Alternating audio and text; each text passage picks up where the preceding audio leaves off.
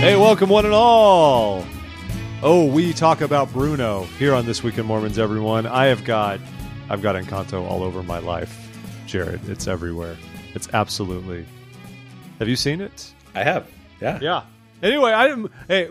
By the way, Jared's here. Hi, this is Jared Gillens. It's the usual, right? Well, at least I didn't introduce a guest. And right now we're joined by Stephanie Beatriz.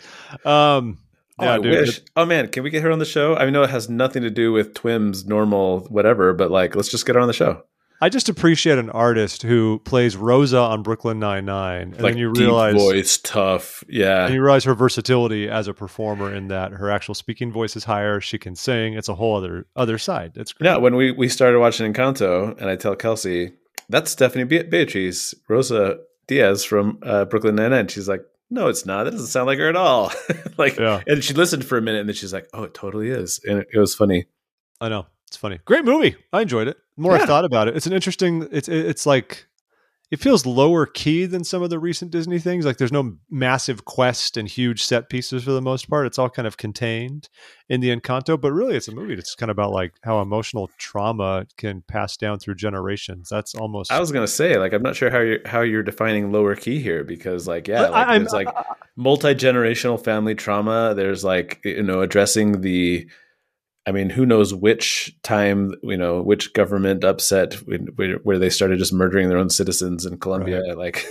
Like, yeah. So I don't mean that's lower key, but you know what I mean? Like, this is not like you watch Raya and it's like massive set pieces and big journeys and Frozen. Like, it's all big quests. This was a little more contained, a little more like a play. Honestly, the whole thing you could see it staged as a play.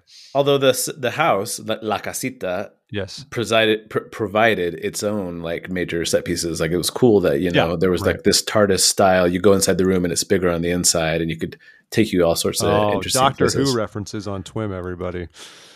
Oh, you sound that there was a little disdain in your voice. No, I don't have any beef with Doctor Who. I've never been into Doctor Who, really.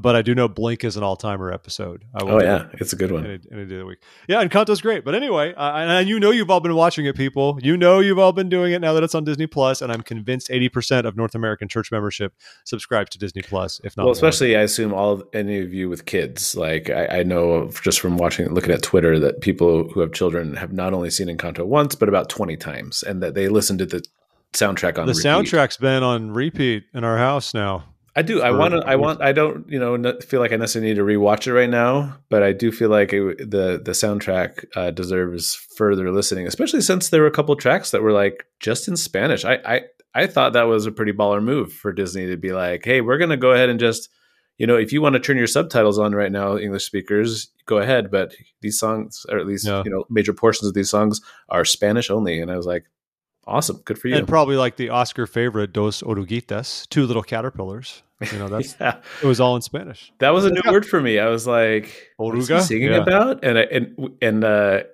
we did have the subtitles on because we're getting old, and that's who we are now.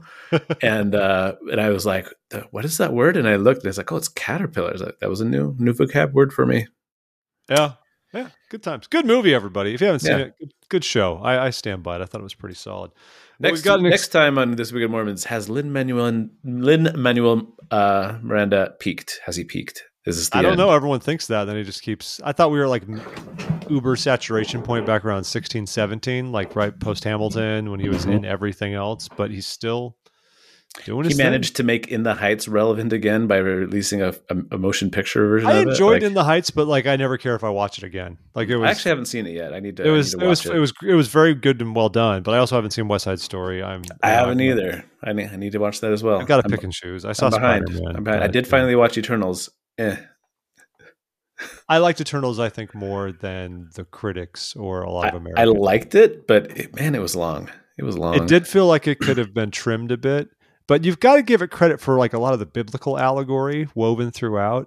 Sure. And even like a not an on the nose kind of way, which I kind of enjoyed. I mean, like that one character's breaking point with, it's almost like a parallel to The War in Heaven, even though it's kind of out of order. But when they're sitting there watching the Spanish, just engage in genocide on the Aztecs, that's the point when the mind control guy is like, I've had enough. I will force them to do good now. This is my plan, which is exactly like Lucifer. I thought a lot of those things were kind of interesting in it, like this debate between agency and not. still, it could have been shorter, and I'm not convinced that the celestial emerging from Earth wouldn't have like already caused a lot of problems. Like the problems only started once his hand started coming up from the ocean. I'm like, dude, he came from the Earth's core. Yeah, like I mean, come on. Well, no, I thought about that. Well, are we doing? Okay, whatever. I don't know. Spoilers. This is apparently a pop culture podcast. But this week. no. I'm just like it's. I don't. If you haven't listened to Eternals, if you haven't watched Eternals, no one cares about spoiling Eternals. I don't think anyone cares. I just thought it was. She's turning. I was like, what is she turning him into? And then it was when they said, he turned him into stone. I was like, so is a significant portion of the Earth's core and magma stone now? Like, how does that affect? I don't know. The other thing I didn't dig is that they showed the visual how it would destroy the Earth because he'd basically be that large. This like celestial. He's cracking out of an egg, basically. But then, like when he's coming up, it's one set piece. He's still very large, but like his face, his hand, it's all kind of in this contained battle area, i.e., much smaller than one would like. I'm sorry, I don't even think he was as large as like the Caribbean Sea. If we're thinking about the scale we're talking about here, be a little consistent there. Yeah. So two notes for you there, Disney Marvel. One, she should have turned him into magma, and two, he should have been much, much, much, much bigger. Yes. Anyways, I feel like if Marvel had not interfered more in the movie, maybe it would have been better. Anyway, neither here nor there. Good times. We're here to talk about news. We got a fun week this week, everybody. And of course, you can find the notes for this at thisweekinmormons.com. We always link to every story we're going to discuss. And, and we also share these on Facebook, which you can find, and Instagram, all these great places where we do business. So please take your time and go and read up on this stuff if you haven't done it already. Just some highlights so you know we're going to get into. A lot going on in the LGBTQ world as it pertains to Latter-day Saints, both from David Archuleta and Elder Gong and some policies at BYU. Not so much Elder Gong as his son, Matthew. Did I say Elder Gong? I'm sorry, Elder Gong's son. Captain Moroni from the January 6th incursion, we'll lovingly call it, is in the news again. Can we stop calling him that? He was not Captain Moroni. Trying to make a plea deal. New mission presidents assigned, anti-racism courses, and COVID's kind of getting real again. And I know we try not to do too much COVID because we're as exhausted about all of it as everybody else, but it seems that we're having to start making exceptions for a lot of things once more. So very exciting week. Excited to get into it. And of course, today is Martin Luther King Jr. Day, and we're recording here in the evening, Jared, which is great. And President Nelson led off this day by sharing a message on social media honoring Martin Luther King Jr., and he asked us all to, quote, labor together to abandon attitudes and actions of prejudice, which is terrific. It's very short. He basically shared a tweet, shared things on social media. He said, today we commemorate this. He mentions the Book of Mormon teaches that black and white, bond and free, male and female, all are alike unto God. Let us abandon prejudice. And then he cited his growing relationship with Reverend Amos C. Brown, who represented the NAACP. So, great note, I think, for President Nelson, and a wonderful reminder. And I frankly don't remember previous church leaders going out of their way to counsel us so directly on MLK Day in the past. I don't know if you do. But. Especially since it was within our lifetimes when we had a president of the church who was openly opposed to the celebration of MLK Jr. Day. So, we've come a long way in the last 40 years. Are you referencing Ezra Taft Benson? I am. And we've talked about that very, very in depth on this show with Matthew Harris. Yeah. This makes me feel good, though. I like seeing this. This I do too. I think it's great. And why don't we go ahead and just do this? Because this isn't a big story, but we might as well talk about it right now. There's a great little piece in the church. Was it Church News or was it the Church Newsroom? It was Church News. They noted that it's been 4 years since President Nelson became president of the church. And there's just like a nice little photo journal, I guess you would call it, of like just significant moments from the last 4 years of since President Nelson became the president of this church and the head prophet, seer, and revelator of this dispensation currently. Anyway, there's some really great pictures throughout there. And a couple of them, like more than one, are pictures of him interacting with and hosting things together with leaders from the NAACP, which I think is great. I love that has become a hallmark of President Nelson's tenure as president of the church, that he is somebody who is striving to forge bonds with the African American community, with Black communities worldwide. That he's gone out of his way to release a statement, and that the church news picked up on it because of the Martin Luther King Jr. Day. Like, yeah, we've come a long way as a church, and I love the example that President Nelson is setting, not just today but throughout his presidency. So, I like the photo. I like one of the photos beneath that one. There's a photo of him with Amos Brown, and underneath that, I forgot that President Nelson was down in Auckland, New Zealand, because he went to visit with the imams that were recovering from the Al-Noor and Linwood mosques where people were gunned down back in March 2019 in Christchurch. I said Auckland, but in Christchurch, New Zealand is where this happened, this massacre. And we go out of our way to meet with these people of other faith communities and offer our help and support. I really love Islamic outreach that we do as a church, and I think a lot of it kind of flies under the radar. I've mentioned it before on the show. I mean, like, we buy a table at the CARE fundraiser in the greater Los Angeles area. I don't know if we're still doing it, but like Church Public Affairs has done that for years. And like, we care about these things. And I think it's great. President Nelson's been really interesting to watch in that sense for how much outreach he has done with all kinds of marginalized communities, which I've appreciated. Yeah, just like you. Yep. That's good. No, it is good. Since it's been 4 years, which is amazing, because I think 4 years ago, many of us wondered how long this guy would live, given his age, right? And he's still. What is he? Is he 97 now? Is that right? Yeah, he'll be 98 in September. Holy cow! Yeah. And he's still just kicking around, right? If I'd ask you, and I'm putting you on the spot, and I want to ask this of our listeners though too, what is your favorite change or thing? Because a lot has happened under President Nelson. What's your favorite, perhaps, change or thing that has happened under President Nelson? And perhaps is there something that's kind of your least favorite? Maybe something that still doesn't sit great with you, or something that you don't love as much? That's a hard question, because like my immediate thought was like 2-hour church, because honestly, there is something to a shorter church block that I think is really good. I do think there have been some downsides to the 2-hour block as well, though. Yeah. So it's hard for me to say that's my favorite. But I mean, honestly, especially now that I'm a ward clerk and I have bishopric meeting and ward council and 2 hours and, sometimes tithing or whatever else is going on that Sunday. Like, I know I'm going to have at least 4 hours of church, and it would have been 5. So I really appreciate the reduction of our block down to 2 hours. As far as least favorite, that's a hard one too. But I think just off the top of my head, I would just say the restructuring, and it's not even a restructuring, because here's the thing. The re-whatevering of the Aaronic priesthood adult leadership. I understand the doctrinal rationale for dissolving so-called young men's presidencies, because there's like the presidency of the young men is the bishop, and and also in each quorum there is a presidency that's not the priest quorum. Well, I mean, no, there is a presidency. The presidency of the priest quorum is the bishopric, and so I get that. So like this whole idea that we can't have presidents, so instead now we're going to have advisors and specialists.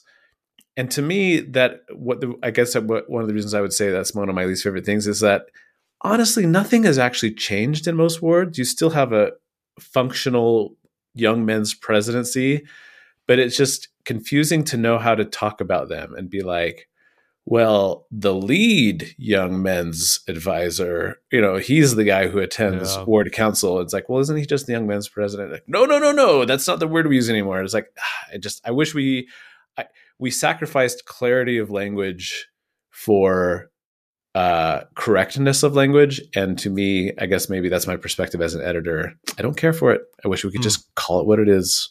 And I think functionally it makes that's kind of the ones it hasn't affected me a lot directly, but I kind of liked it when we had a young men's presidency and the young women's presidency as clear callings. Now you have the bishopric and the young women. For sure. And I don't feel like they act in parallel. I get the reasons why they would do it. I mean, the church clearly has a huge push for the youth. They've tried to offload a lot of the bishop's previous duties to elders quorum presidents and relief society presidents, so the bishop can focus on the youth. And now, likewise, the bishopric is focusing on the youth and making that take up a large portion of their time. And so by effectively making the bishop's counselors the de facto, they are the young men's presidency, essentially. Bishop oversees priests, the first counselor oversees teachers, second counselor oversees deacons. I get it. I'm with you. might be one of my. I can't think of every other change we've done over the past few years. A big fan. I'm a huge fan. I don't know if this is my favorite, but of getting rid of the waiting period for temple sealings if you get married civilly. Oh yeah, that's definitely up there. Yeah. That has been that's a very, very good one. I think it's huge. There were a lot of unnecessary hurt feelings over the years, and like I even know some people. We actually have a mutual acquaintance. Yep. That is getting married. But they're going to do a civil ceremony first, and then I think the announcement said shortly thereafter to be sealed in the temple. And that's strictly because the DC temple won't be dedicated until July. But you don't want to wait to get married. And so in previous years, they'd be like, "Well, you better wait to get married until July." But now you don't have to, which is great. So, or honestly, though, and who would want to get married in Philadelphia? So, not me. I do think my least favorite change, honestly, is combining the elders quorum and the high priests group. Oh, I like that. One body. I mean, it's fine. It's fine.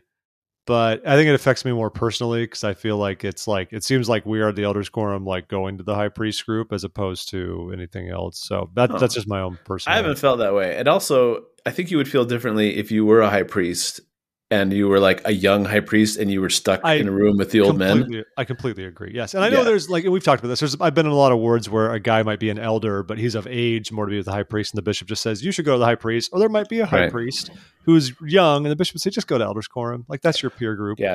I think we have talked about this before because I mean, I remember kind of discussing, I think in this very forum, but like the idea that like, I don't know, that I don't see any need for segregation. And like at least when I was in Alexandria still, and we attended church before this age of COVID, in a normal way, attending church. I loved that, so I'd sit with my friends that were closer to my age, but I'd also sit with my friends who were, older than me. And that I liked the camaraderie that there was no need to like, I'm thinking like specifically of people like, this is you and me, Jeff, but like people like Keith Mines, who it's like, why is it that he and I shouldn't sit together in quorum just because there's an age difference? Like Keith, it's somebody who I think has great insights, who, et cetera, et cetera. And so it's like, I don't know, there's no need to draw up imaginary borders to pretend like we can't associate it and be peers in the same quorum together. You know what? This was knee jerk on my part, and I'm going to redact it.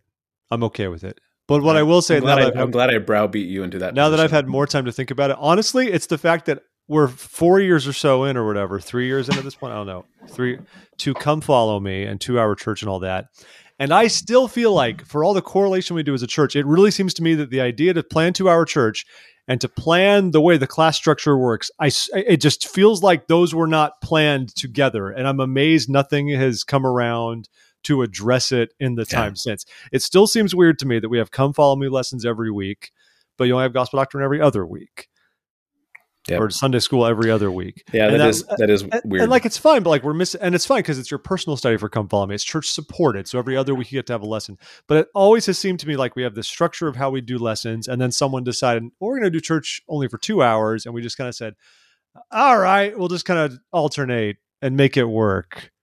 And it's just, I guess that's what makes sense. But it's always seemed to me like it was just kind of like it was hobbled together from competing factions, and in all the years time since, we've never thought if there's a different way to do it. I love the idea of these competing factions within the church office building, which are real. People don't think they're not. It's the church office building. It is office stuff. It is people. It is bureaucracy. It is all the office politics. All those things. Anyway, I've got another quick one. So this was over the Mormon Land podcast space over at the Salt Lake Tribune, but they wanted to mention basically what would happen if all of the apostles were gone. This is less news and more like a for-year situational awareness kind of bit, I think. They talked about this because Times and Seasons ran an article, said, what happens if all the apostles pass away? Now, the likelihood of that happening is very low, we can assume, especially in this day and age. I mean, yes, there were, back in the days of Joseph Smith, you had people being either leaving the church or getting, hurt or killed or being excommunicated right and left, kind of like Joseph Smith would like excommunicate counselors and apostles. And things like this happened a bit more briskly back in the day. Today, we're slightly more codified with how things go. So this is unlikely. But what does happen if, say, something terrible happened that somehow wiped out the first presidency and the quorum of the 12? The power the authority to run the church would follow the quorum of the 70. It's as simple as that. That's how it's organized. And I think, Jared, you made a good point earlier. Yeah, that's in the Doctrine and Covenants. Like, that's not, we're not just coming up with this on the fly. And whoever wrote this twin doctrine, people, and whoever wrote this article isn't just like, well, here's how I propose to do it. No, it's this is Doctrine and Covenants. The Lord establishes the first quorum of the 70. Well, there's no multiple quorums at this point, so the quorum of the 70, which we would now recognize as the first quorum.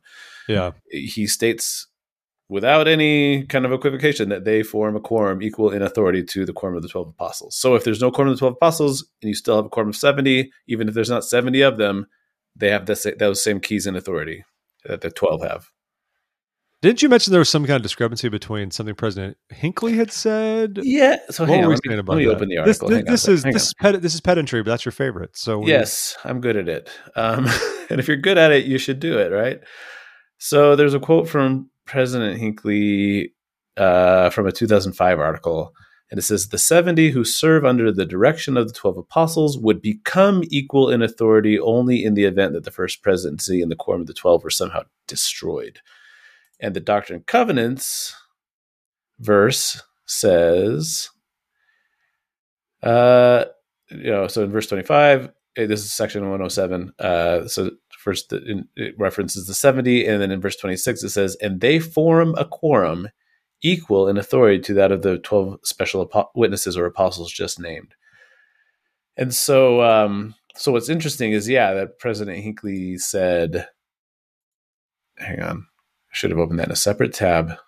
Amateur, because now it's taking forever to read. No. Anyway, but the President said only if, right?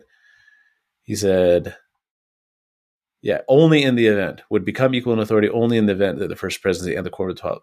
That's not what it says. What my interpretation of that is I think that, the way we understand it, presiding people who preside hold keys. So the first presidency, and specifically the president of the first presidency, holds the keys. If there is no first presidency, the quorum of the 12 collectively holds the keys. And if they were gone, then the 70 would hold the keys. So I think that's what he means, that they would become equal in authority in that they hold those presiding keys only in the event that the first presidency, which makes sense. But if you read what the Doctrine and Covenant says, it doesn't matter who's alive and who's dead, how many quorums there are currently extant. The 70 is equal in authority to the quorum of the 12. It's just that the keys would only pass to them if the first presidency and the quorum of the 12 were gone. Yeah. And it's funny to remember, folks, every time the prophet passes away, the first presidency is dissolved. It's gone. It's not like the other two counselors hang out or anything like that. There is no more first presidency for the interim. That's our little interregnum, if you will, that we have in our own church. And then the counselors in the first presidency, assuming they are members of the quorum of the 12, which nowadays they always are, but I believe they haven't always been in the past. They don't have to be. Or the last time we had one that wasn't was like during President David O. McKay's wasn't it when he had the third counselor who used to be an assistant to the 12? He was like a fifth counselor. Something like that. Yeah, he had more than two counselors, which was interesting, and one of them was not and then there's people like J. Reuben Clark, who, when he was called to the first presidency, was not an apostle, but immediately upon being called to the first presidency, they ordained him an apostle. And so that's more common. That it's still not common, but it's more common that it happens that way. But yeah, for whatever reason, I can't remember his name off the top of my head, but there was this one counselor in David O. McKay, and like you said, I think he had been an assistant to the 12, and they never ordained him an apostle, and I'm not sure why. It says Reuben Clark was not an apostle. I'm just doing some Wikipedia. Members of the first presidency who were not apostles. Wikipedia has all the answers. You ready for some of these you might know? Sidney Rigdon was never a member of the Quorum of the 12, so that's an interesting bit of stuff here. Jesse Cause, Frederick G. Williams was known, John Smith, Joseph Smith Sr., William Law, John C. Bennett. I was going to say, half the people you just named did not stay in the church very long. These are not good. John R. Winder, this is later. Charles W. Nibley. The most recent one was Thorpe B. Isaacson, who was from 1965 to 1970. He was his counselor with President McKay for those 5 years. And he was a high priest. He's seen as a counselor. Isaacson it doesn't say which counselor he was. Yeah, like I said, I think he was like third or fourth or fifth counselor. Like he wasn't You know, Well, so he was called in there in '65, but then less than a year later, he was called October 1965 to be a counselor in the first presidency, and he was an assistant at the Quorum of the 12. oh yeah, and then he had like a stroke or heart attack or something, Yes, right? yes. So he had a stroke in February of '66, which severely limited his activities. So then Alvin R. Dyer was also added as a counselor at the time. Which is funny. I mean, you wonder why they didn't just release him and be like, "Go convalesce." But they we don't do that. We don't do that. We probably don't even tell anybody they're sick. We just Yeah. Anyways, one little bit though, folks. What happens if the 70 also disappear? Just so you know, it falls on the stake presidents of the church. Where did you get that info? Remind us where you got that info. D. Michael Quinn wrote a book or an essay about it some years ago. I looked this up once because I was teaching a lesson 4 plus years ago on the succession crisis during the time after Joseph Smith's martyrdom. And it was very interesting to dig into, obviously, what happened back then and kind of how we got to where we are now. Even going as far as Brigham Young always referred to himself as an apostle. And even this notion that essentially like the first presidency would come, for the most part, stem from the 12, that it stems from the authority of the 12 kind of started with Brigham Young taking the reins of the church. If you remember, he wasn't even church president until 3 years after. I think they were already in the Salt Lake Valley. Yeah, no, he led the whole pioneer trek as senior apostle. Senior apostle, there was no church president, and that lasted for a while. When he passed away, it was a multi-year gap before John Taylor was actually the president of the church. It eventually got kind of normalized. So this is just more. I could geek out about this, but we don't need to talk about it anymore. That's okay. It's interesting stuff to geek out about. Let's completely switch gears, Jeff. I want to just give us a 180 spin right now. And I'm sure a lot of our listeners are wondering if we're going to talk about this, and we are. Just very recently, in the last few days, David Archuleta posted an Instagram video, and it's very long. I mean, it's so funny. I actually, when I was listening to it and I saw how long it was, I was surprised because I thought, for some reason, that like unto Twitter and other sort of short form social media type things, I was like, I thought there was a limit, but apparently you could just keep on going when you're recording an Instagram video. There's no limit as far as I could see. Yeah. It was slightly under an hour. David Archuleta talking in a very sincere and open sort of heart to heart between him and anyone who cared to listen. And it was very moving. I don't think you had time to listen to the whole thing, did you, Jeff? No, not really. No. Yeah, and you should, and I think everybody should. And it's one of those things where, it's a work day for me, and I had other things to do in their house. But luckily, I had some tasks that didn't require my full attention. And that's why I couldn't, because today was a federal holiday, and so I wasn't working. Right. I'm like, well, that's true. It was a federal holiday. I'm like, this is the kind of thing I would put on while I was working on doing some work. But no. What's interesting is I did still work today. We have floating holidays, and today is one of those optional days, and so I opted to use my floating holiday on a different day. I'm glad to know you think civil rights are optional, Jared. I don't. I still celebrated Dr. King. But I also put in a work day, but I had some tasks that didn't require my full attention, so I listened to David Archuleta while I did my work. And anyway, I highly recommend finding some time to listen to him. He was very, like I said, it's very moving. He was very open and willing to be vulnerable with us, which I always think is admirable when somebody's open to that. I'm so glad that it seems to me that we're really moving past the past age of machismo and men don't cry or talk about their feelings, that sort of a thing. I think that's a good step in the right direction. And I hate to do any kind of disservice to David Archuleta or his post by trying to just abbreviate and, sum it up, but because you have to. He spoke for an hour. I know, but basically what it got down to is he's talking about him being not heterosexual. And I'm not really sure how he defines himself, because when he first announced that he came out, the article said that he identified as bisexual and asexual. There was sort of a mix. And in the video, it sounded much more like he was talking about being homosexual. Mm-hmm. But it was another thing that, just as an aside, that was interesting. So he was talking about this, and he was talking about how he is coming to a point where this identity and understanding, being out and being open about who he is and who he is attracted to, who he wants to spend his time with, and who he wants to have a companionship with, it's coming at odds now with his beliefs and his practice as a member of the church. And it's a very difficult thing for him because he believes these things and he wants to believe these things and he wants to adhere to the practices that he believes are correct and that he was taught and raised with. Mm-hmm. And on the other hand, he wants to not be alone and he wants to have companionship and he wants to be in a happy marriage that he can dedicate himself to and have, a real spark of romance, and a real, firm companionship and in his experience. And I believe he's had three different engagements with women that he broke off. Wow. It's not for lack of trying that he's, that he has tried to have successful heterosexual relationships that, lead towards temple marriages, and they don't work because he's gay or because he's not, straight. He's not heterosexual. And so anyway, he's having a very difficult time. And he took an hour of his time and our time on Instagram to talk about that. And it's very tender. And it's like,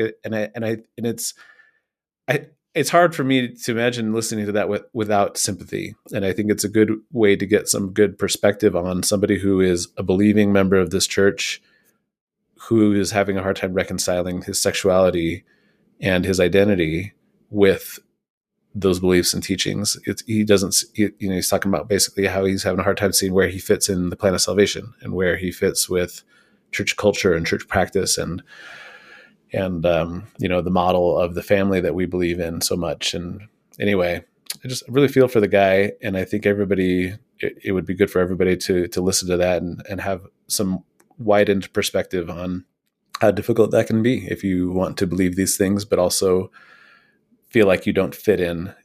There's a significant portion of the video where he talked about suicide ideation and how, he said he was taught at some point that in the resurrection that this burden would be taken away, and that the logical course for your mind to take when you're taught that is, well, maybe it would be better for me to die so that I can be done with this burden and be ready for the eternities in which I can finally, meet somebody and have a heterosexual eternal relationship with them. And it just kills me that people think of that as a potential solution. We talked about this, or I don't know if we did, but I know Richard Ostler, who we had on the show when we talked about his book, Listen, Learn, Love. Mm-hmm. In his book, he talks about that danger of teaching, that it's going to be taken away after you die, because that does lead, David Archuleta's case is not unique, that leads to suicide ideation. And in some cases it leads to suicide. So anyway, there's so many good things for us and by us, I mean people who are heterosexual, people who are cisgendered, people who have never had to worry about thinking about those sorts of things. It's good, I think, for us to listen to that and get some sympathy and empathy and compassion for people who do not have the same experience with life and the church as we do.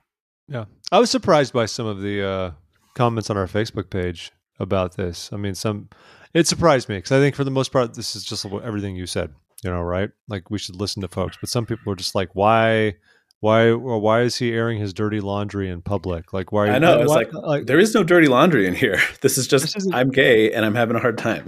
and he has a platform about it. I think that's the most important thing. Like, sure, you could say this is your private struggle about what is your private life and stuff between you and God. But at the same time, you're a notable individual who has these struggles and is trying to find your place. And hopefully your words can resonate with others. It can resonate with people who, like you said, might be thinking the only way out is death.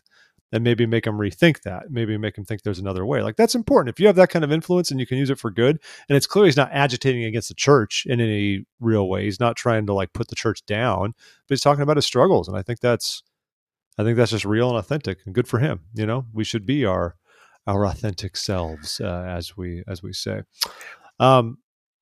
Yeah, good for him. I will still watch it all. I want to watch it all. I don't want to be delinquent. Yeah, no, like I said, I know. I think it's fine. You don't have to give it your full attention for an hour, but I think if you can find some time to put it on while you're making dinner or whatever, around the house, give it a listen. And Instagram does allow playback speed changes, so it does.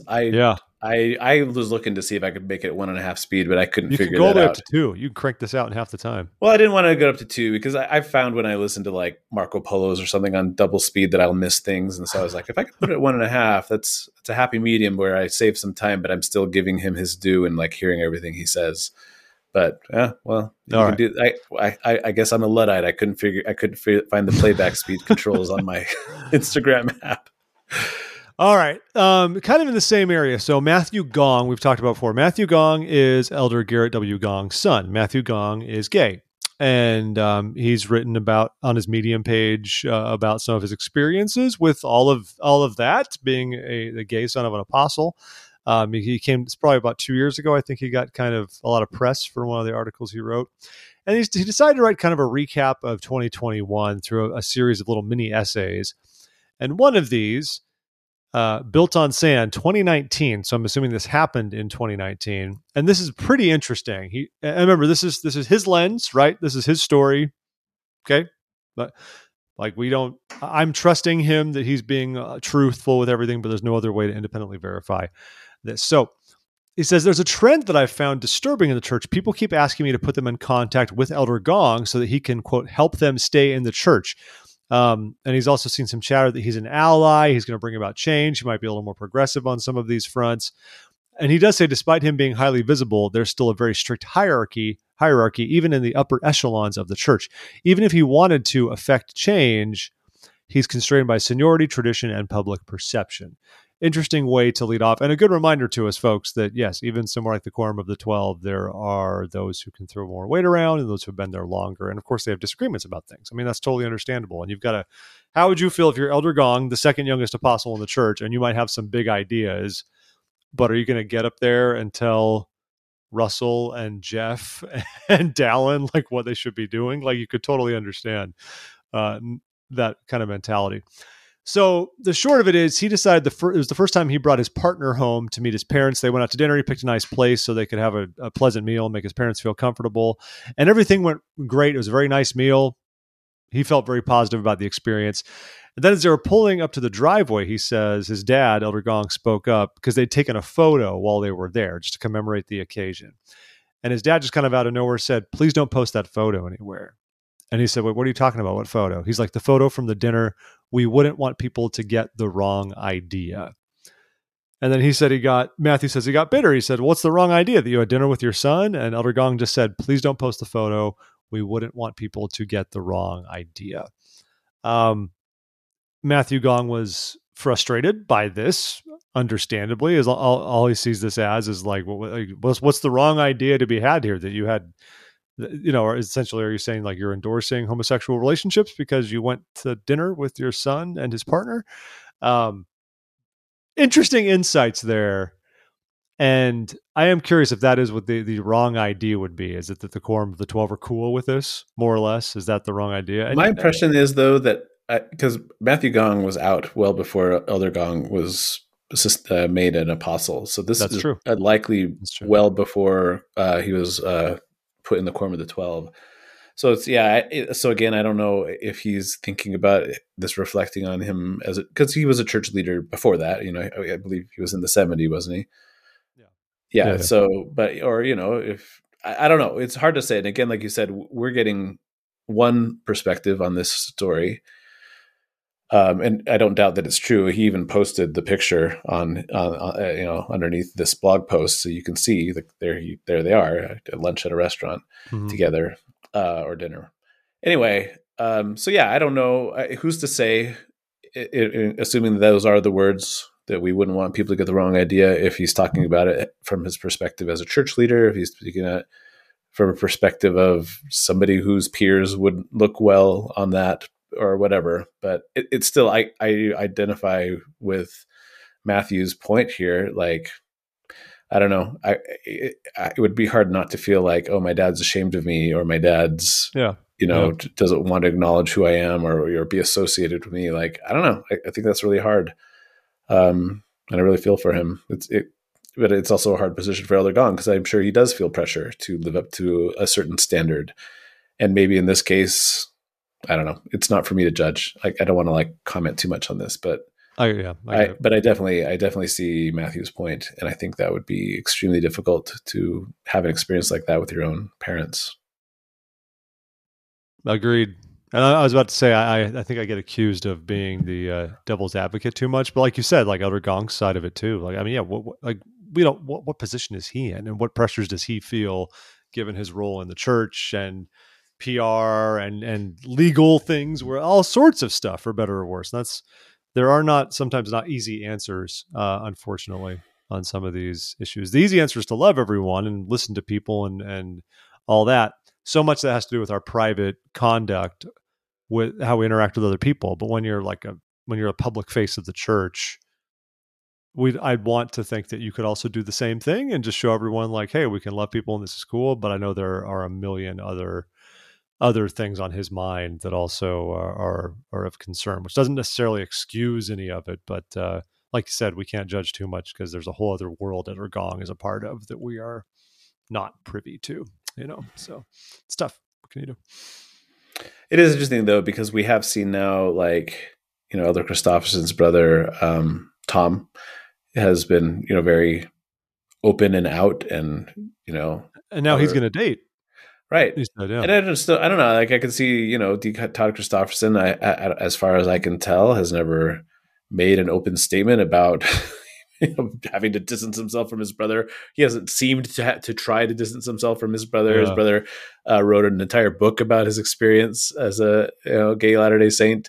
Like I said, he's dating again, and it's just like, I don't know. I mean, I think there are ways to be in the 12 and be of the 12 and also be supportive of your gay family members. But again, I'm not in that position, so I don't know. I don't know how difficult I would perceive it if that were me. But that's all I can say. We don't know. We don't know. So moving on to another story, which is tangentially related to these last two stories we've talked about. BYU released a press release. The University Communications website has put up this post noting that they are updating their demonstration policy. Oh boy. Yeah, which is really funny.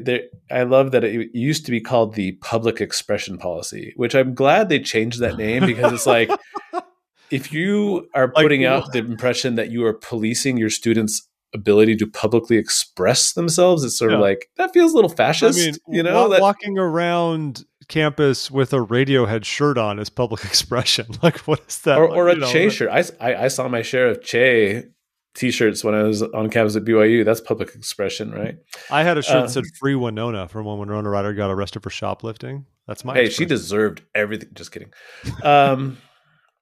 Anyway, so they've updated their demonstration policy, and there's a few things. It's like here and there. Like it used to be that you needed a faculty sponsor. Now you can skip that step and directly appeal to, to create. If you want to have a demonstration, you can directly appeal to whoever it is in charge up in the administration that approves these things. They note as part of this statement that BYU campus is private property. This says, although university property is not a public forum, the university permits responsible and safe demonstrations by current students and employees. I thought that was interesting, because I would think if you were like on the faculty or, on some sort of staff at BYU, that it would be kind of an iffy thing for you to join a demonstration. But it says that the policy allows employees to participate in demonstrations. But they need to be consistent with BYU's faith-based mission, intellectual environment, requirements described in the policy, et cetera. So, all that's like, okay, that makes sense. But then when you get down into the nitty-gritty, you get down to the end of the statement, and after it talks about these really general principles that apply to their demonstration policy, it goes into just a few last bullet points. And the second to last bullet point, well, there's three. The second one says, locations where demonstrations are prohibited, including any locations within university buildings, near places where minors and other vulnerable populations are present, such as the BYU preschool. There is a preschool on campus. Oh, come on. You can't protest at the preschool? Right, because they don't want to threaten minors. Like, that makes sense. It says, locations where safety is a risk, including university-owned portions of White Mountain. So there's this throwaway line in the statement. It's like, you got to restrict your demonstrations away from these areas, including places where safety is a risk, and where safety might be a risk is on Y Mountain. So obviously, guys, let's put 2 and 2 together. Let's connect the dots, the rainbow colored dots. Mm-hmm. They're talking about, there have been now 2 within the last 2 years, 2 times where people have hiked up to the Y and used colored flashlights as they stand alongside the outline of the white colored Y up on Y Mountain. They used specifically colored flashlights to make it look like the Y was lit up as a rainbow. And this was interpreted, no one ever made a statement about it. Nobody ever claimed responsibility for it, but it's interpreted as meaning as it was that it was a protest regarding LGBTQ plus rights on BYU campus. So this policy update, which is very specific about, being concerned about the safety of people doing demonstrations on Y Mountain, is very, like, to me and to a lot of people, very clearly in response to recent protests to now, where the Y has been used to make a statement about LGBTQ plus rights. And that's just interesting, right?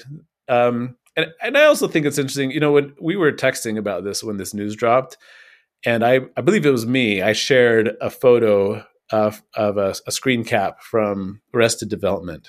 And, I was thinking of that exact thing when you said, and Lindsay Bluth shows up to protest something, I think, the war in Iraq, and she joins a bunch of other people. She protests it because her stylist is a reservist and gets called up to go to Iraq. Right. And so she joins a bunch of people who are going to go to a military base and protest the war.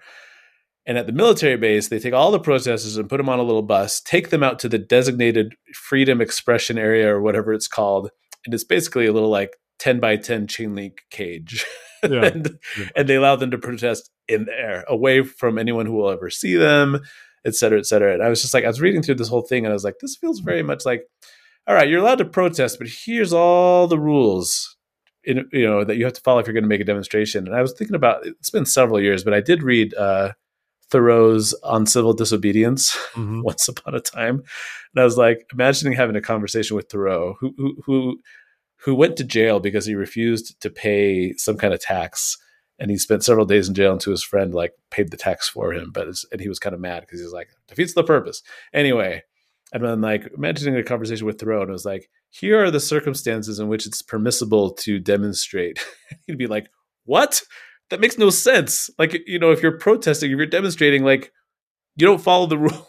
Anyway, I get why there are safety rules and considerations and things like that. But I just think it's so funny when we try to really specifically order, this is the way in which you are permitted to voice your opinion, your strongly held opinion about things that are happening in the world. Oh, not only that, the numbers. All right. Demonstration now means an event that occurs on university property that is not sponsored by the university, in which 2 or more people gather to raise awareness about or express a viewpoint on an issue or cause.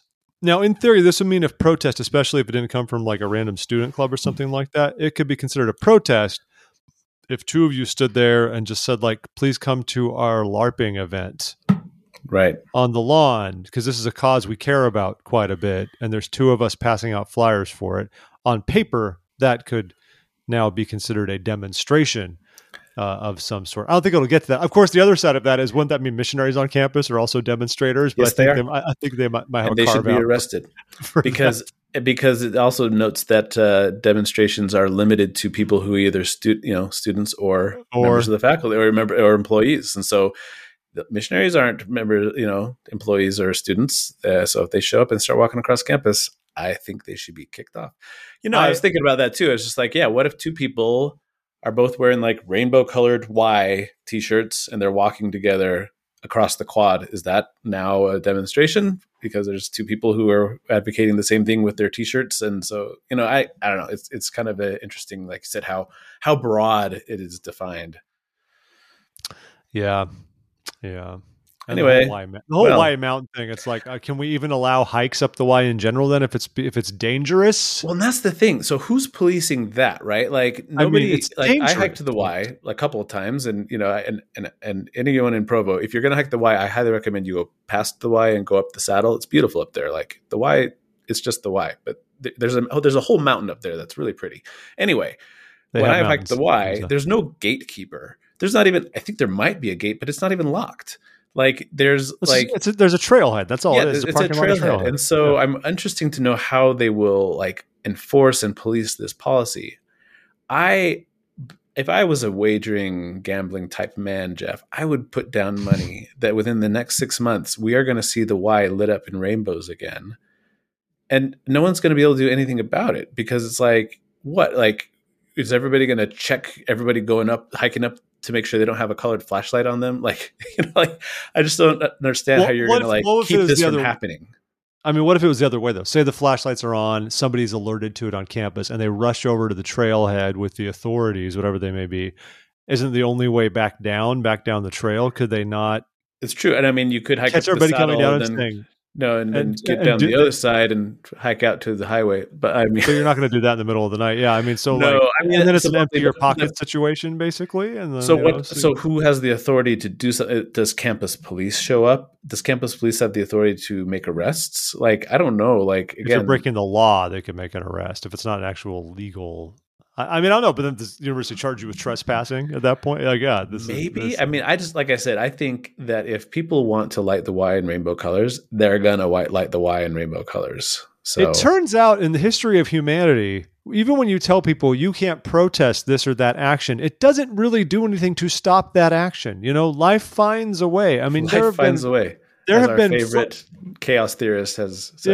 Yeah, there have been far more there have been repressive regimes in the history of the world, some of which succeed for a very long time. I'm not saying BYU is a repressive regime, just to be clear, but and yet people find a way often to rise up. People find a way to protest. People find a way to push back and agitate. And this doesn't mean like you don't have rules at all. But this just seems like we're going a bit beyond the mark, just a tad, and it's just bad PR for BYU, and for how much gain? Very little, I think. Really, I mean, I don't know. Yeah. Anyway, I think we've said our piece about this one. Yep. All right, I'm going to hit you with a couple random quickies. Okay, so we'd like to do these mid-show, or well, I guess we're near the end of the show here, but here we are. So here's a story that comes out of Australia, and the headline reads, "Unelectable Victorian Liberals seek to dump Mormon candidate."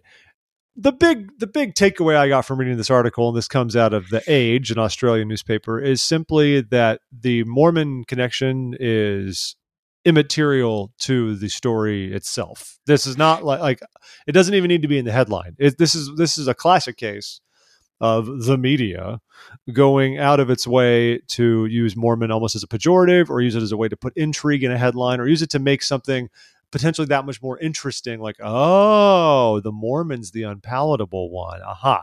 Because it really has nothing to do with it. It's just that there's this member, Cynthia Watson, who apparently is a bit too... Remember, parliamentary systems, by the way, they work differently a bit sometimes than we do here for our American listeners. Sometimes you vote by party in certain ridings or areas, and then from a party list, the party will select who's a member of parliament from that list. So you might not be running in your equivalent of a congressional district with your name, you win the election if you're the one who gets the most votes.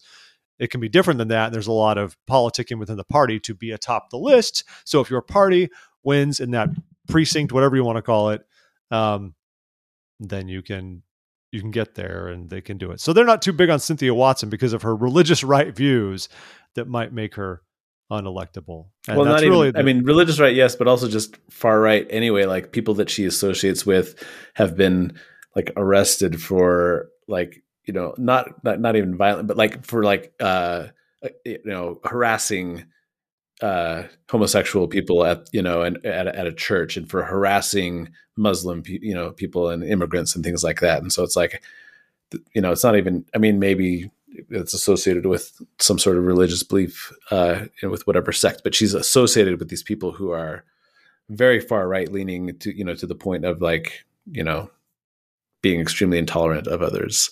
Yeah. And so that's not good. That's like what we have there. And by the way, if you read the article, it talks about liberals. Just bear in mind, liberal means different things in different countries. The liberals in Australia are actually the center-right political party. They are basically the Republicans of Australia. Labor is the leftist party there. Just so you know, folks. You see liberals, you might be confused about some of the language if you read the article. I know I was. I'm going to throw another quick one at you. The man we know as Captain Moroni, that delightfully oafy fella who marched on the Capitol back on January 6th, 2021, a day that will live in infamy. And I also credited the Deseret News for actually labeling it an insurrection at the U.S. Capitol. Thank you, Deseret News, for calling it what it is. Anyway, so this man, Nathan Wayne and Trekken, the Arizona man, he dressed up like Captain Moroni. We saw a lot of videos of him breathlessly, like, you know how it was, like the classic member of the church who's given a window to explain something about our theology, and then you're trying to rush in as much as you can. He's like, and Captain Moroni, and he believed in freedom, and so he took the title of liberty, and he wrote the freedom, he marched on the people, and he marched around, and he marched to the Lamanites, because Lamanites didn't believe in freedom. Lamanites didn't believe in these things, and he was just kind of, rambling on excitedly to try to wedge in as much possible explanation about our sacred text as he could on video, which, bless his heart for doing that. But don't bless his heart for, doing what he did at the Capitol and trying to weaponize Captain Moroni to make his point.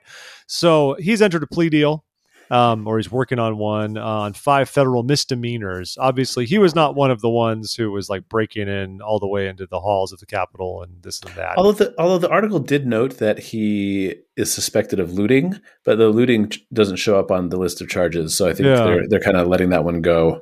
It seems to be that way. So basically, he's going to get a plea deal on his misdemeanor accounts, where was the actual counts? I'm trying to remember what the actual specific charges were for him as far as what the misdemeanors were. I think it was light treason. Oh, wait, no, that's another Arrested Development. Yes. I may have committed some light. Okay, I've got it. Entering and remaining in a restricted building or grounds, disorderly and disruptive conduct in a restricted building or grounds, entering and remaining in certain rooms in the Capitol building. I love that that's a charge. Certain rooms in the Capitol building is a formal charge. Disorderly conduct in a Capitol building, and parading, demonstrating, or picketing in a Capitol building. So much like BYU, the Capitol is very sensitive about who is allowed to demonstrate where within the Capitol grounds. And this man did not obey those rules, and it turns out that that's against the law. Yeah. And what's curious is, if convicted, normally you could spend up to more than a year in prison for some of these crimes, even if they're misdemeanors. But that's the article notes that he probably won't. It's probably just probation. That's my guess. Maybe a little fine. All righty. What's interesting about this article, by the way, and is just that they were noting how many people were involved. It says the federal prosecutors have filed criminal cases against 733 people. I honestly, I didn't realize. I thought it was smaller than that for some reason. And if they've filed charges against 733, there were more than that. And I don't know why I thought it was like a few hundred, but it was like, it's huge, over 700. Like I will admit I have been in some ways purposely ignorant about this. Like some news just gets depressing, and so I haven't always. So I choose what I delve into with the news, and I guess I haven't delved into that one as much. So I honestly was unaware. I was ignorant of the sheer number of people involved in this, and holy cow. Hey, I see you grabbed another story that you were going to, but before we do that, let's just put on one little just weird interest story. Hit me. There was a guy in Idaho who's went missing back in like the 19-teens. He was a notorious bootlegger who was also a murderer, and he had been known to bootleg or rob or whatever, and then escape from prison because he would hide like a file or a saw in his boot so that he could escape. I don't know why the authorities didn't start searching his boots. This man, his name was Joseph Henry Loveless, and his body was recently identified in Clark County, Idaho, not too far from where I live. Anyway, this dismembered, headless body had been discovered in a cave over the course of the last year, and I mean over the course, because his body was not all found at once. They found his torso. It's like a fossil. Like you got to reassemble the components, right? But his bodily pieces were very purposely spread throughout this cave system, and they've slowly found the pieces of his body, except for his head, and put it back together. DNA. They took a sample. They found that part of his leg was remarkably well preserved, and they were able to get a really good DNA sample out of it. And they started searching through DNA databases, and they found his grandson, who was 86 years old, and they were able to make a connection and figure out who this guy was. And so he was this. They figured out he was this notorious bootlegger. The last thing that he had done was he had murdered his wife with an axe and dismembered her, and he was arrested for that murder. But shortly after, escaped prison, and they never knew what happened to him. And now we know, over 100 years later. And I love it because the article speculates like they're pretty sure the reason why they found him dismembered in a cave is probably because the family members of his departed wife that he killed were probably just fed up with him continuing to get off from the crimes that he committed because of his continual escapes from prison, and they probably took justice into their own hands, took him apart, and left him in a cave. Anyway, just funny little human interest story.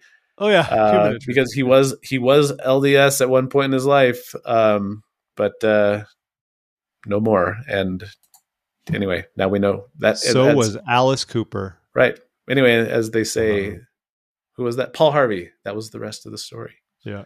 Now we know. You can read that at Smithsonian Mag. It's an interesting rundown. That's a classic case of Mormons behaving badly. The segment the sisters like to do. This is very bad. Very badly. Yes. And I swear that segment always revolves around people in Idaho. I don't know if it's because they live in Idaho, but it's always stuff in Idaho. No, it's because it's the worst. They send the worst of us here. I guess so. A couple of things that we're going to lead. So they've announced the dedication date for the Yigo Guam Temple. This temple's kind of flown up since they started building it. They didn't even announce it very long ago. They broke ground in 2019. It was announced in October 2018. So I guess in theory, it's actually tracking about the typical 3-year process. I didn't realize it had already been that long. But they will dedicate it. Elder David A. Bednar will dedicate it on May 22nd, 2022. There will be an open house from May 4th until May 14th to come check it out. Very small temple, but it serves the comparatively small population of Guam and the number of members there. This is another example of a small temple serving a small number of saints, but good for them, and that's great. So there's a couple that are kind of following this template, I think the Puerto Rico temple and the one in Cape Verde. They're kind of like following this sort of style. So those will be starting to come online soon. So good for them. And now I want to pivot into the world of COVID, if you'll permit me, Jared. Real quick, a note went out. There was supposed to be one of those face-to-face events on January 29th, a youth face-to-face event focusing on the 2022 youth theme. Big rollout of it. The youth theme is Trust in the Lord for this year. They have postponed it until Wednesday, March 9th, Mountain Standard Time, because, quote, due to the exposure of multiple face-to-face participants to COVID-19 and out of an abundance of caution. So after kind of getting back to normal, I want to say, is this the first church-sponsored event we've had to push back or reschedule in some time? It seems like it. Generally things have been, moving in phases, right, to being more and more open. Yeah. With, exceptions here and there, that, local authorities are still encouraged to, monitor local, what's going on locally. And if you need to truncate your, we had our stake president just this last Sunday cancel all second-hour meetings and all meetings that weren't sacrament meeting because so you're not the COVID numbers are bad here. And that's where you are, and you've kind of been concerned that they don't take it as seriously there. And right? I was very happy to see the stake president say, "Hey, look, it's getting bad here. Let's take some measures." And so, with the exception of some local decisions like that, I think that the church as a whole, as you noted, has just been moving forward. And so, yeah, I think this is the first time since things had started to reopen that we've seen a church level event get postponed and pushed back because of COVID numbers. So. And I kind of saw the same stuff. So we still had our second hour, but I heard about people stopping to do this with the explanation of like, look, if we're distance and sacrament meeting, but it's just your family being your family, you're kind of in your pod. Right. But then when we break off to gospel doctrine, all of a sudden we're all crossing and mingling, and we should just avoid that. But we did have our first, we did Zoom Ward Council and bishopric meeting again for the first time since June of last year. So. I mean, I don't mean good at that's a good thing that you had to do that. I mean, it's good that like your leaders recognize like, maybe sometimes it's safer not to gather the word council and cram everybody shoulder to shoulder in the bishop's office. Well, and we debated this. We're the first we're the first ward in the building. So we were like, well, we could still meet in person. We could meet in like the Relief Society room, the classic OVA buildings with the corner Relief Society room, the big, which is plenty of space. Like we could do that, and understanding that we were still going to be at the building later on and have gospel doctrine in that same room. But in the end, we just elected like, no, why? We don't need to do additional risky exposure if we don't need to right now. So I don't know. It's just weird for me right now. I feel like a lot of stuff's hitting the fan again like it wasn't before. And even outside of church, like part of this compounded a bit because we had a pretty brutal snowstorm here 2 weeks ago, which I know to our listeners in the Intermountain West, whoop-de-doo, right? But we had a decent snowstorm and they closed I-95 for like 2 days. Yeah. It wasn't that they closed it, is that it got jammed up. Like it was an absolute mess. Now, Senator Tim Kaine was stuck in his car for 24 hours. Yeah. And you could say, we've heard a lot about supply chains and stuff in the past year, but this affected local delivery of a lot of things for a while. And then coupled with panic buying from Omicron, if you go to the stores right now, it is like, it's worse than like March 2020 going around just trying to find. I hope you had toilet paper already, Jeff. We had that. That stuff's not as bad. Costco's done a pretty good job staying supplied, but going to regular grocery stores, just trying to find like just chicken. No, totally picked off. No chicken, no bread, no eggs. I think it'll ease up just as we recover from the storm and kind of get back there. But it's like I don't know if I call this triggering or anything, but I'm having kind of like I told my wife, I'm like, I don't care about running errands normally, but I feel like I'm like a little more on edge than I have been in a long time because this feels more apocalyptic than it has for a while. And it's a little goofy. And I'm wondering how church is going to be too. I don't know. With the way numbers have been going, I wonder if we're going to have to start. I don't know. I mean, this Sunday we're supposed to be having stake conference, and I'm curious. After last week when the stake presidency thought things were bad enough that they didn't want people crowding in together for second hour, like what will the rationale be for not canceling or stake conference, or at the very least, putting it online and making it a YouTube stake conference, or a Zoom stake conference? I don't know. It is hard. It's hard in this area. Like you said, I have generally had more complaints about it because even as the ward and the different wards in the stake implemented the stake president's counsel and his direction to do this, I saw people commenting on like the Facebook announcements and saying like, why would they do that? And I don't know if they were feigning ignorance. I'm assuming they were to make a point, but like people continue to pretend like it's not a big deal. COVID doesn't really exist in Eastern Idaho, in small town Eastern Idaho, and it's like. It's difficult. It's difficult to, to do what I believe is right, and to like say like, well, I was exposed to somebody who was diagnosed with COVID later that day, so I'm quarantining for 7 days, for 5 to 10 days or whatever it is, and people are like, why are you doing that? And it's like, well, because I'm trying to be a responsible citizen and neighbor and friend. Yeah. Like I'm trying to love my neighbor as I love myself. Like, I don't know. I don't know how to explain this, to people who don't care to understand it. I did laugh at an email that came in this week at a ward level, and it was talking about we've had more ward members contract COVID over the past couple of weeks than like all of COVID combined up to this point. Yeah, I'm currently aware of at least 6 families in my ward that have it. So. Yeah, and we've been very fortunate, I think, throughout COVID. It's a lot of it kind of passed over our ward, kind of laughing like I don't know if people are painting with lamb's blood on their doorways or something or what's going on here, but it's or when does it come to that, people? When do we start doing that? But I love the headline of the email just said reappearance of COVID, and I was like, reappearance? When was it gone? Like it's and like that that's like that mentality, or I'm just like it's not like we were out of the woods here, people. Yeah, that's fun. But it's been pretty.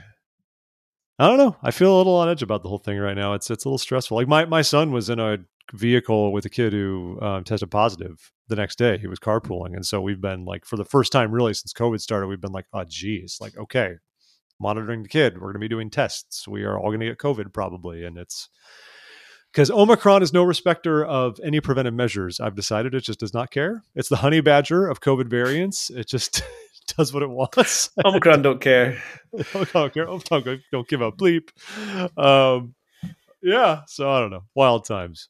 So things are happening, and I think Yeah. you mentioned what Temple Department has made some Yeah. changes. So Right? that was another thing. There was actual like release. Again, this is church news, and the Temple Department is reminding patrons that they need to wear masks, and not just that they need to wear masks, but that there are many measures in place so that it's the way we attend the temple with signing up and for a slot, the way we prepare ourselves and wear protective measure our protective gear and etc.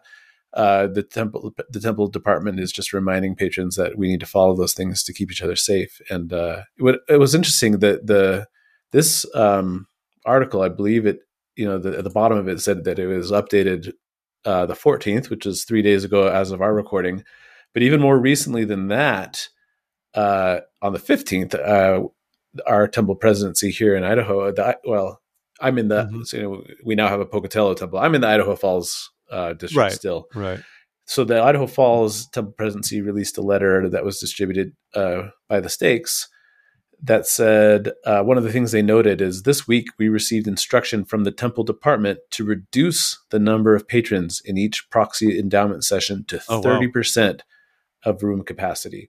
And that's interesting. I just realized we had talked about this before we started recording, and it didn't occur to me until just now that the we received instruction, I don't know if that is we as in all temples or we as in the Idaho Falls Temple Presidency. They might be responding to local numbers. Mm-hmm. So maybe that's why this wasn't included in the article. So just had that epiphany. Anyway, but it says in light of this adjustment, the number of proxy endowment patrons allowed in each session will now be 25. And that's specific, obviously, to my temple, that only 25 people can be in a endowment session. But I do think even if it's not the entire church, every temple presidency being instructed to do 30% of capacity, we still are learning that the temple department is monitoring these things, and they are issuing specific numbers of like how many people they want to allow, and whether that's as a whole or whether that's temple by temple. It seems like they're pretty on top of it, which I hadn't really considered that before. But that is interesting, and I wonder how that will affect people's ability to schedule, because 25 people per endowment session, which 30% capacity, it's not a lot. So yeah. Well, it's like, remember when temples first opened in phase 4, the crunch for people who wanted to get married, and it was like, I mean, there were no slots, right? Yep. Because you could have one couple in the temple at a time doing it. And yeah, it was just the demand far outstripped the supply at that point. Do we want to knock out these last couple of things real quick? I mean, if you want to, I feel perfectly satiated, but whatever you want to do, Jared. Let's just mention it. So first of all, there was an interesting article in Religion News, which is the website. We most often reference it because that's where Jana Reese publishes most of her stuff. She of little faith. Yes. Oh my gosh. Leave her alone. Leave Jana alone.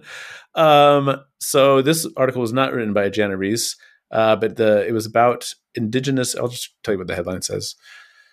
One moment, please. Indigenous Mormons struggle to balance pride and faith with LDS history. And it was interesting because it does give multiple perspectives, but the gist of the article was that people who we would glibly refer to as Lamanites, whether they are Native Americans, First Nations, American Indians, however you locally refer to your indigenous populations in North or South America, people often just freely associate them with being descendants of the Lamanites.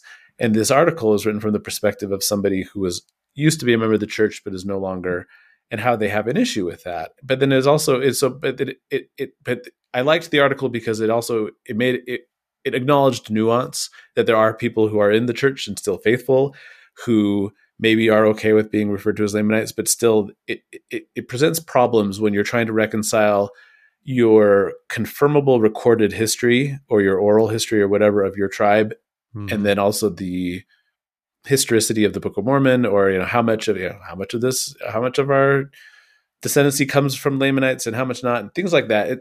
Anyway, the point of the article was it's kind of a mess, and to try and make it extremely simple and just be like, hey, these people are descendants of the Lamanites, it really it oversimplifies things, and it also kind of erases. It can be an erasure of culture, and so I think it's an article well worth reading, and just considering, again, to be careful how we use terms, and to be careful about what kind of assumptions we make, especially when we're talking about actually real people here, like real individuals who have real history, real families, real identities.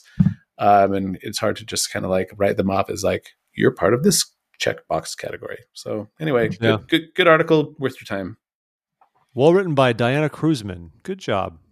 Good work. I will touch on, I think, what could be the last one. So you remember a few weeks ago, we talked about James C. Jones. So James C. Jones was tapped by Deseret Book to develop sort of a master class type course in their Seek series. This was specifically about how Latter-day Saints can combat racism within our ranks. This is a great note to end on, really, given we let off with MLK, right? Now, if we talked about his Medium post, and then it turned out the church kind of backed off. They because he posted something pretty, you could call it scathing, very direct about Elder Holland's remarks back late last summer about the LGBT community and Musket BYU, fire, the Musket fire, and all that stuff that went down wherever you are on that. And I mean, I think his points were taken, and like we said, basically, I get it. Deseret Book says you're too hot now for us to do business with, more or less. Lots of businesses would do that with any number of individuals. This is not like an isolated case necessarily. And I think even in the correspondence he published, by the way, about that experience at Deseret Book, they even said, like, you are not the first nor the last person that we have associated with, and we've had to like cut ties or put the brakes on something because of some other incident that's happened or something that's come to light. Whatever it may be, Deseret Book is a brand and they care about what their association is. He viewed this as unfortunate because he's like, okay, but now like the members who need this the most, who need like an unfiltered instruction on how to work through bigotry and racism and get rid of that in our ranks, because it does exist within our ranks. Just go to frickin' Davis County. It is a thing, people. Holy cow, it is. Yeah. But now they won't have that chance. The upside in all of this, though, is that while Deseret News said, because he said, like, well, I don't know what to do. Like, if you guys, I guess, own everything. They said, we own what we filmed with you. That is ours.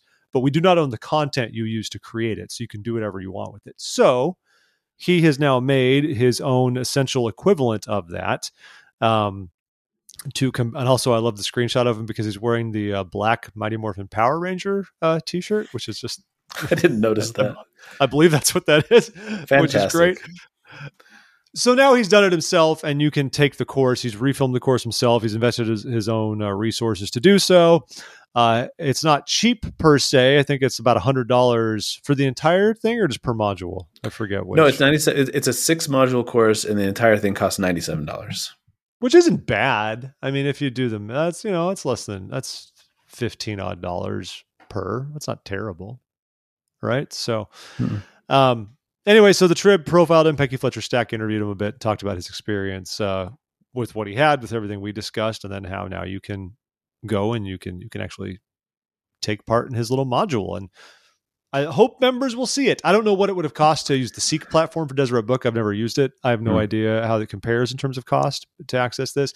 And I'm assuming the production values won't quite be what they would have been with Deseret Book, even just based on the screenshots. But the content's what matters here much more than the soft lighting. The main thing, though, that I kind of feel like is unfortunate, and I guess maybe this would have applied too if it had been, whether it had been released on Deseret Book's platform or his own, but like the people, and I lump myself, I recognize that I need anti-racist education as much as anybody, but the people who really would benefit from this course are also the people who are going to be the least willing to spend $97 to access this course. So yeah.